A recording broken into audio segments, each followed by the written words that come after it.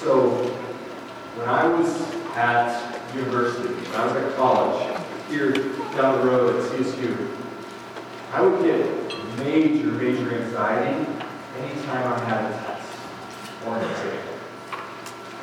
Just the whole idea of the pressure that comes from a test, and you get a score, which is kind of this intrinsic judgment on your value.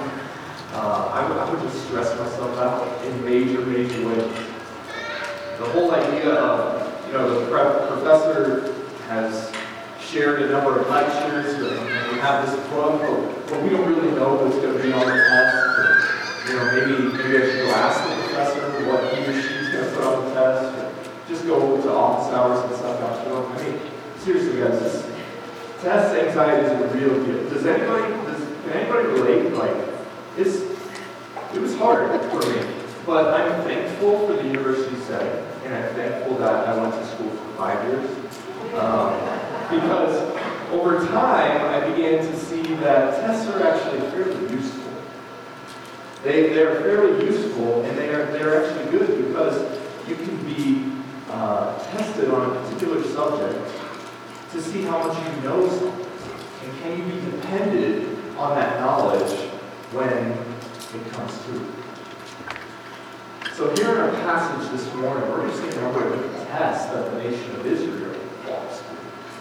And we're going to see not so much what they know, but we're going to see who they know. And if they can be. Now, if you've been with us on Sunday mornings, we've been walking through the book of Exodus, and we've come to the end of chapter 15 today, and God has just done something amazing. God has not just done the amazing works of the plagues, but God has done the amazing work of saving his people, finally, from the Egyptians. God did this great work and brought about redemption for his people. 430 years as slaves in Egypt. And now they're moving to the new sea. And now they move to the wilderness. So I was reading some commentaries here this week. One person called this kind of wilderness university for the Israelites because they're going to face a number of different tests. And we as Christians, God brings us through the wilderness. Charles Spurgeon said that wilderness for the Christian is kind of like the Oxford of Cambridge. He's a good Brit, if you didn't know. But this morning, as Christians, we're going to see that the Lord brings us to the wilderness to teach us to depend on Him day in and day out. So we got a great text this morning. We're going to be in Exodus chapter 15, starting in verse 22. So if you will, please stand with me as we show reverence to God's Word. I'm going to read Exodus 15:22 through the end of chapter 16.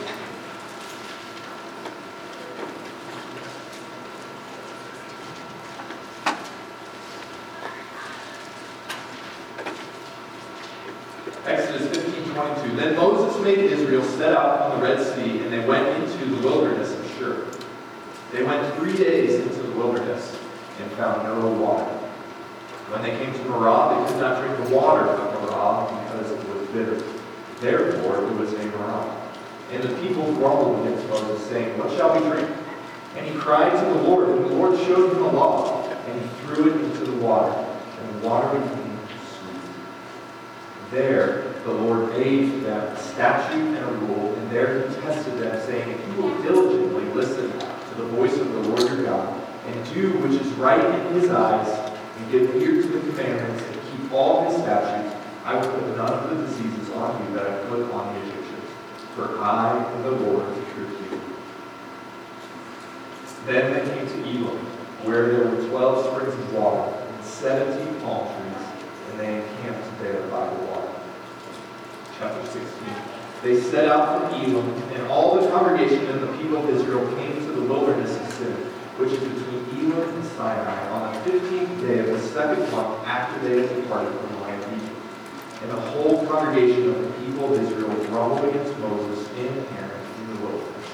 And the people of Israel said to them, Would that we had died by the hand of the Lord in the land of Egypt, when we sat by meat pots and ate bread to the full? For you have brought us out into this wilderness to kill this whole assembly. Then the Lord said to Moses, Behold, I am about to rain bread from heaven for you, and the people shall go out and gather a day's portion, every day that I may test them, whether they will walk in my law or not. On the sixth day, when they prepare for what they bring in, it will be twice as much as they gather daily. So Moses and Aaron said to all the people of Israel, At evening you shall know that it was the Lord who brought you out of the land of Egypt.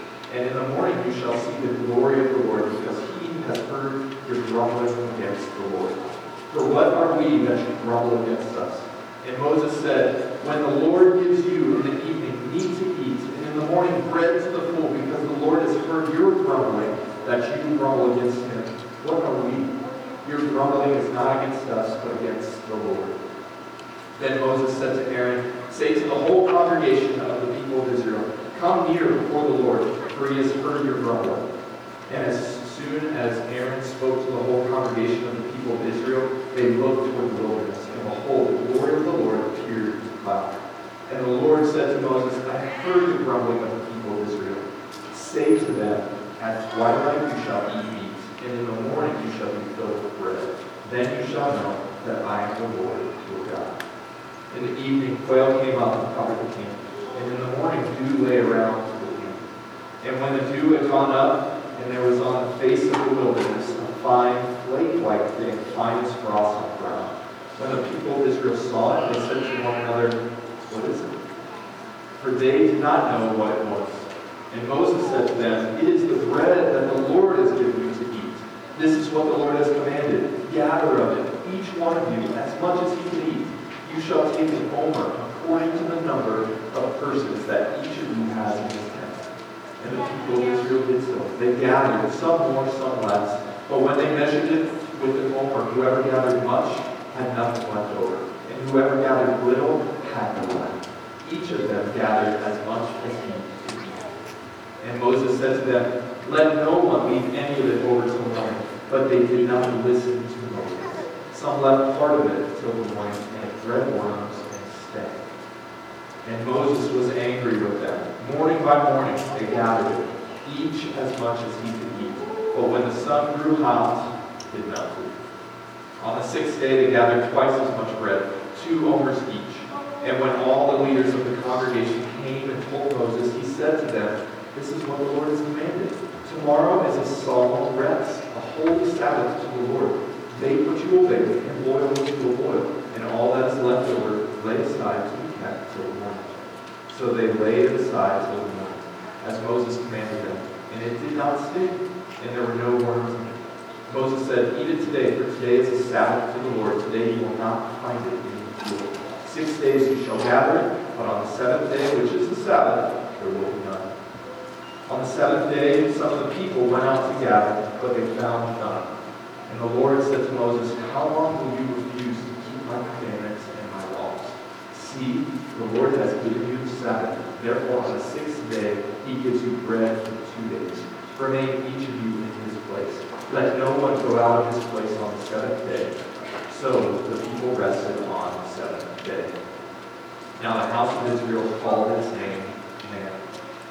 It was like coriander seed, white, and the taste of it was like wafers made with honey. Moses said, This is what the Lord has commanded. Let an omer of it be kept throughout your generations, so that they may see the bread with which I fed you in the wilderness, when I brought you out of the land of Egypt. And Moses said to Aaron, Take a jar and put an omer of manna in it, and place it before the Lord to be kept throughout your generations. As the Lord has commanded Moses, so Aaron placed it before the testimony to be kept. The people of Israel ate manna 40 years, till they came to a habitable land. They ate the manna until they came to the border of the land. And the omer was a 10th part of it. This is God's word. You may be seated.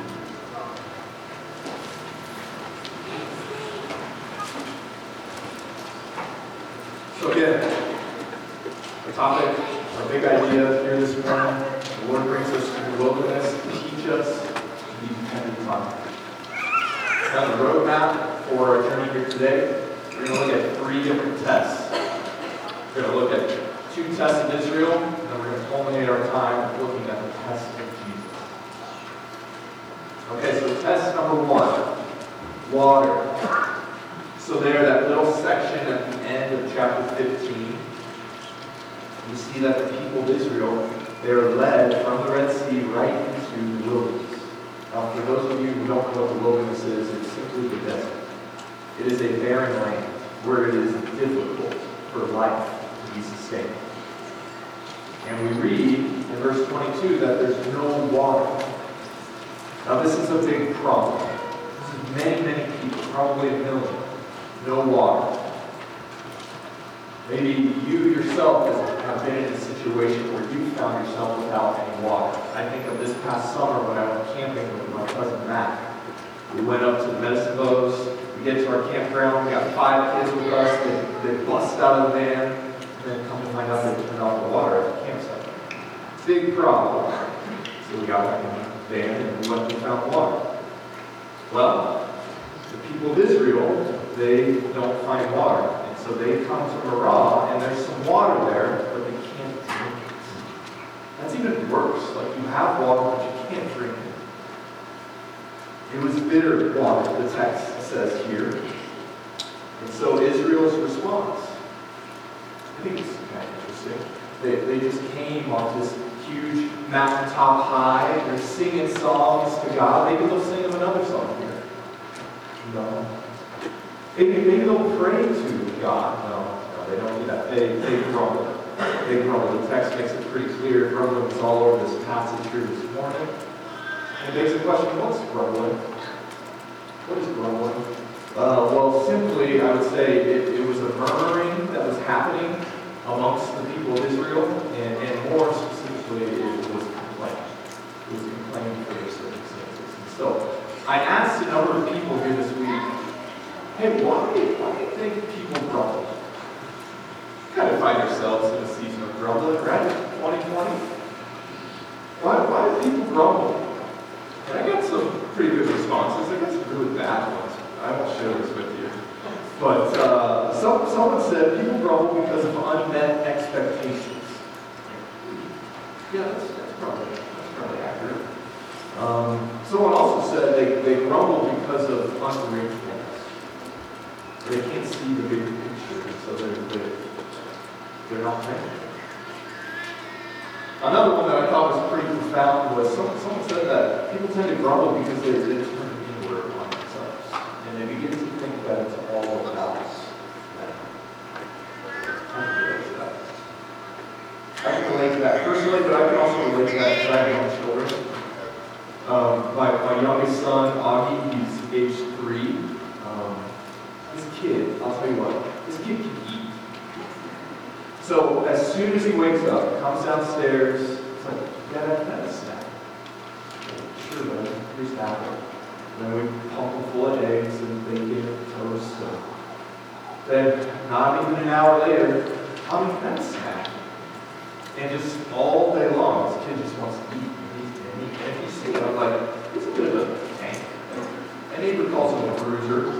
And he's a good kid. Well, we've noticed over time that Augie will not eat his dinner. And that's because he's filled himself up on snacks. And so, Michelle and I were trying to teach him, and we're trying to train him. And he, so we cut off his snacks in the afternoon. And by the time dinner rolls around, like, he's just on edge. Like, he's ready to lose it. And oftentimes he does. And so we'll sit down at the table and we'll look at the food and then he'll just instant. I mean, just like, I don't want it. I don't like it. And we're like, Augie, we ate this last week and you're like, this is my favorite dinner ever. And he just completely turns inward on himself. And you can't see that if you just do a couple bites, like, he'll be satisfied here in a minute and he'll get under control. But similarly, I think when we turn inward on ourselves, or we have unmet expectations, or we're unthankful, we grumble. And the Israelites, they do that as well. They forget what God has just done for them, bringing them out of Egypt. And so they turn inward. good mediator. He goes to bat on their behalf. He prays to God. The text says he cries out to God. And the Lord provides. And the Lord provides. And I would say how he provides is a miracle because he provides for these broken people who are very ungrateful for what God has done for them. No, in all seriousness, what God does is he provides this law that's miraculously, it's thrown into the water and then miraculously it turns the water sweet. And I would say what we see here is a miracle. This is an act of God's sovereign grace. And his grace is sweet. It turns the water sweet. And then, which I think is really unique here in verse 26, we begin to see this pattern of instruction for God's people. Verse 26, he says, if you will diligently listen to the voice of your God, do what is right in his eyes, give ear to his commandments, and keep all his statutes, then I will care for you. Then I will not let any of those diseases that the Egyptians had be put on you. I am the Lord, your King. And notice that this law and what God wants them to do, this comes after he saves them. That's really important for us to read as New Testament Bible-believing Christians. The law comes after God saves them. And so God, here at the end of chapter 15, he's continuing to reveal himself to these people. Right there in the wilderness. He is their healer, but he is also the one that they are to remember. He's teaching the Israelites. And then in verse 27, look how God provides for them. If you still have the Bible open, look down, verse 27. Then they came to Elim, where there were 12 springs of water, and 70 palm trees. There, looking at that water. God provides for them water to drink. Not just for the Israelites, but even all their livestock. And he provides shade for them. God is their provider. He's teaching them. He's teaching us. So, that's test number 1. Lesson learned. God's promise. So we come to test number 2. I call this the food test. So chapter 16, they go back into the wilderness here. And they're hungry. And if you've ever been on a road trip with people, when they get hungry, grumbling ensues, to say the least. And it's not just stomachs that grumble. So here with Israel, the grumbling continues as well. And all of a sudden, they bring this accusation to their leaders. They bring this accusation to Moses and to Aaron. And look at verse 3. I'll read it again. The Israelites, the whole congregation now, says to Moses and Aaron, would that we have died by the hand of the Lord in the land of Egypt when we sat by the meat pots and ate bread to the full? For you have brought us out into this wilderness to kill this whole assembly.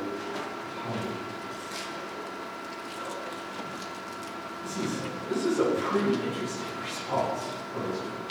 Remember, verse 27, God just provided for them. And now they're hungry. Now they're in a different circumstance, and they're grumbling.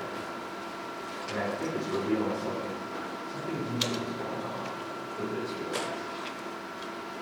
One commentary that I read, I thought it was pretty good. He said, only the most callous hearts or the most stupid mind can conceive such a ridiculous charge. And I think it begs the question for us to consider. Like, if you were God, which you're not, but if you were God in this circumstance, and the Israelites, and all you've done for them, and then they grumble like this to the leaders that you have provided for them, how would you respond? How would you respond to them? For those of you with children, I think you probably know how you would respond. But maybe you're ministering to someone who just continues to have this pattern of sin in their life, and they continue to come back to it time and time again, and it's like they haven't learned this.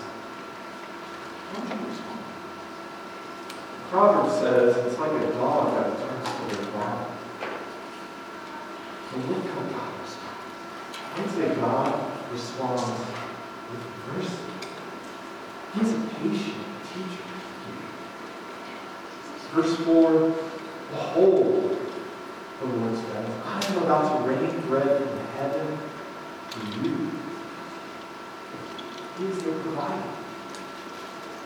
He is the provider. And I want to look at this aspect of what God provided in three different ways. I got three different aspects for you. The first one is God provides in a supernatural type of way. What he does here is, quite frankly, it's a miracle. He rains bread from heaven. Traditionally, not just in our culture, but around the world, people have to work for their bread. It's very much a New Testament principle that if you don't work for your bread, then you don't eat. And ever since the fall, when Adam and Eve rebelled against God, God said that when you go and work the land and get bread, it's going to be toilsome. It's going to be hard. It's going to be arduous. But it's still God's grace that we can get bread. I've seen this a little bit recently in our home. Kind of the silver lining for the Smith family during the COVID season is my wife has perfected the art of making sourdough bread. Oh my gosh, I'm like obsessed. And many of you have eaten the fruits of her labors. But I had no idea how much work went into like keeping this starter thing going, and then how much you have to like prepare the bread, and let it rise, and then you prepare it some more, and then you finally bake it, and then you can't get it right out of the oven, and it's just like, it's a lot of work. But man, is it amazing. And for whatever it's worth, I mean, Michelle's not going out and throwing grain in our backyard and then filling it. And, she goes to the grocery store, buys flour. And I think for us, like in America, we don't have to work for bread like a lot of the world has, and maybe even does. We can go down to the grocery store, and we can get cinnamon raisin bread, we can get bagels, we can even get gluten-free bagels. It's like, we get whatever we want. But I think here, the Lord's mercy, He rains bread from heaven. Israel was not to work for their bread. All they would have to do is wake up in the morning and go gather. God did this for 40 years. Supernatural. Now this bread, it's somewhat described for us here. It's kind of like this dew that had come up. Verse 31, we see that it was like coriander seed, white, and the taste of it was like wafers made with honey. So it wasn't just any bread, this was good bread. Wafers made with honey. That sounds pretty good to me. But the Israelites, when they saw it, they didn't know what it was. I mean, the name manna literally means, what is it? What is it? It was a strange thing for them. But God was quiet. He was teaching them. And praise God that He didn't just take care of their carbohydrate needs. He also cared for the protein needs. And He gave them these birds, the quail. And again, this also is a supernatural miracle that God provided for them. A lot of commentaries try to explain these miracles that we see here in this passage. And with the quail, they were like, yeah, maybe it was like a unique migrating pattern. And I was like, yeah, right. Birds migrate twice a year. They don't migrate every day for 40 years. And I think what's even more incredible is that they caught these birds probably by hand. So this was a supernatural thing for God. But I think also what we see, what God is doing, is that it was sufficient for His people. It was sufficient. He was teaching them this concept of their daily bread, that He would provide for their needs day in and day out. Verses 16 through 21, we see that they were to gather as much as needed. And if they hoarded some of the bread, that it would breed worms. And it would stank. It would be real stinky. But day by day, just enough. He was teaching people. And it's here that He introduces this concept of the Sabbath to His people. This was a day that was to be set apart, the day of rest. They weren't to gather on this day, but they were to gather twice as much on day 6. And this is the test. Will they listen to the Lord and take him at his word? Well, the Lord was trying to teach them more than just instructions on what to do every day. The Lord was trying to teach them a lifestyle pattern. A pattern that they would see at the beginning of creation, when God created the world in 6 days and then on the 7th day rested. A lifestyle and a pattern that he's going to go into more detail when he gives the law at Sinai and as Exodus continues and he reveals himself. But also this lifestyle, this pattern as they approach the promised land. Because when they get there, they would have to work more for their bread, more for their food day in and day out. God's trying to teach them. That's why he's testing them. Well, in verses 27 to 28, we see that they failed the test. They failed the test. They go out and they gather on the Sabbath. And the Lord says to Moses, how long will you refuse to keep my commandments and my laws? And so we see that what God provides, supernatural, sufficient, finally is sanctified.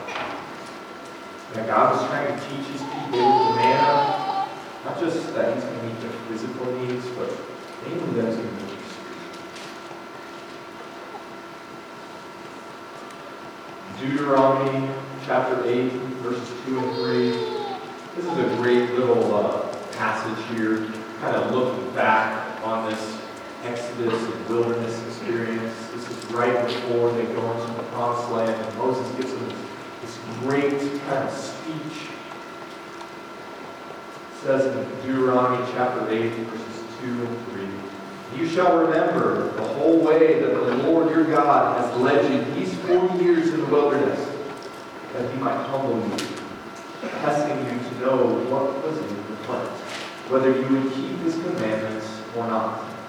And he humbled you and let you hunger and fed you with manna, which you did not know, nor did your fathers know, that he might make you know that man does not live on bread alone, but man lives by every word that comes from the mouth of the Lord.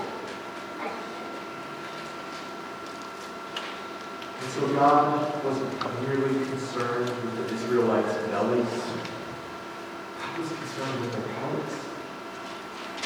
You see, God brought Israel out of Egypt, but it's pretty evident here that Egypt was still in Israel's hearts. And God wanted to sanctify them. God wanted to bring them through this process to change them. And it's evident that they needed the Lord's help. Because they grumbled. You see, grumbling is a symptom of something going on deep. We see this in verse 16, or chapter 16, verse 8. And Moses just nails it. He says, the Lord has heard your grumbling, that you grumble against him. What are we?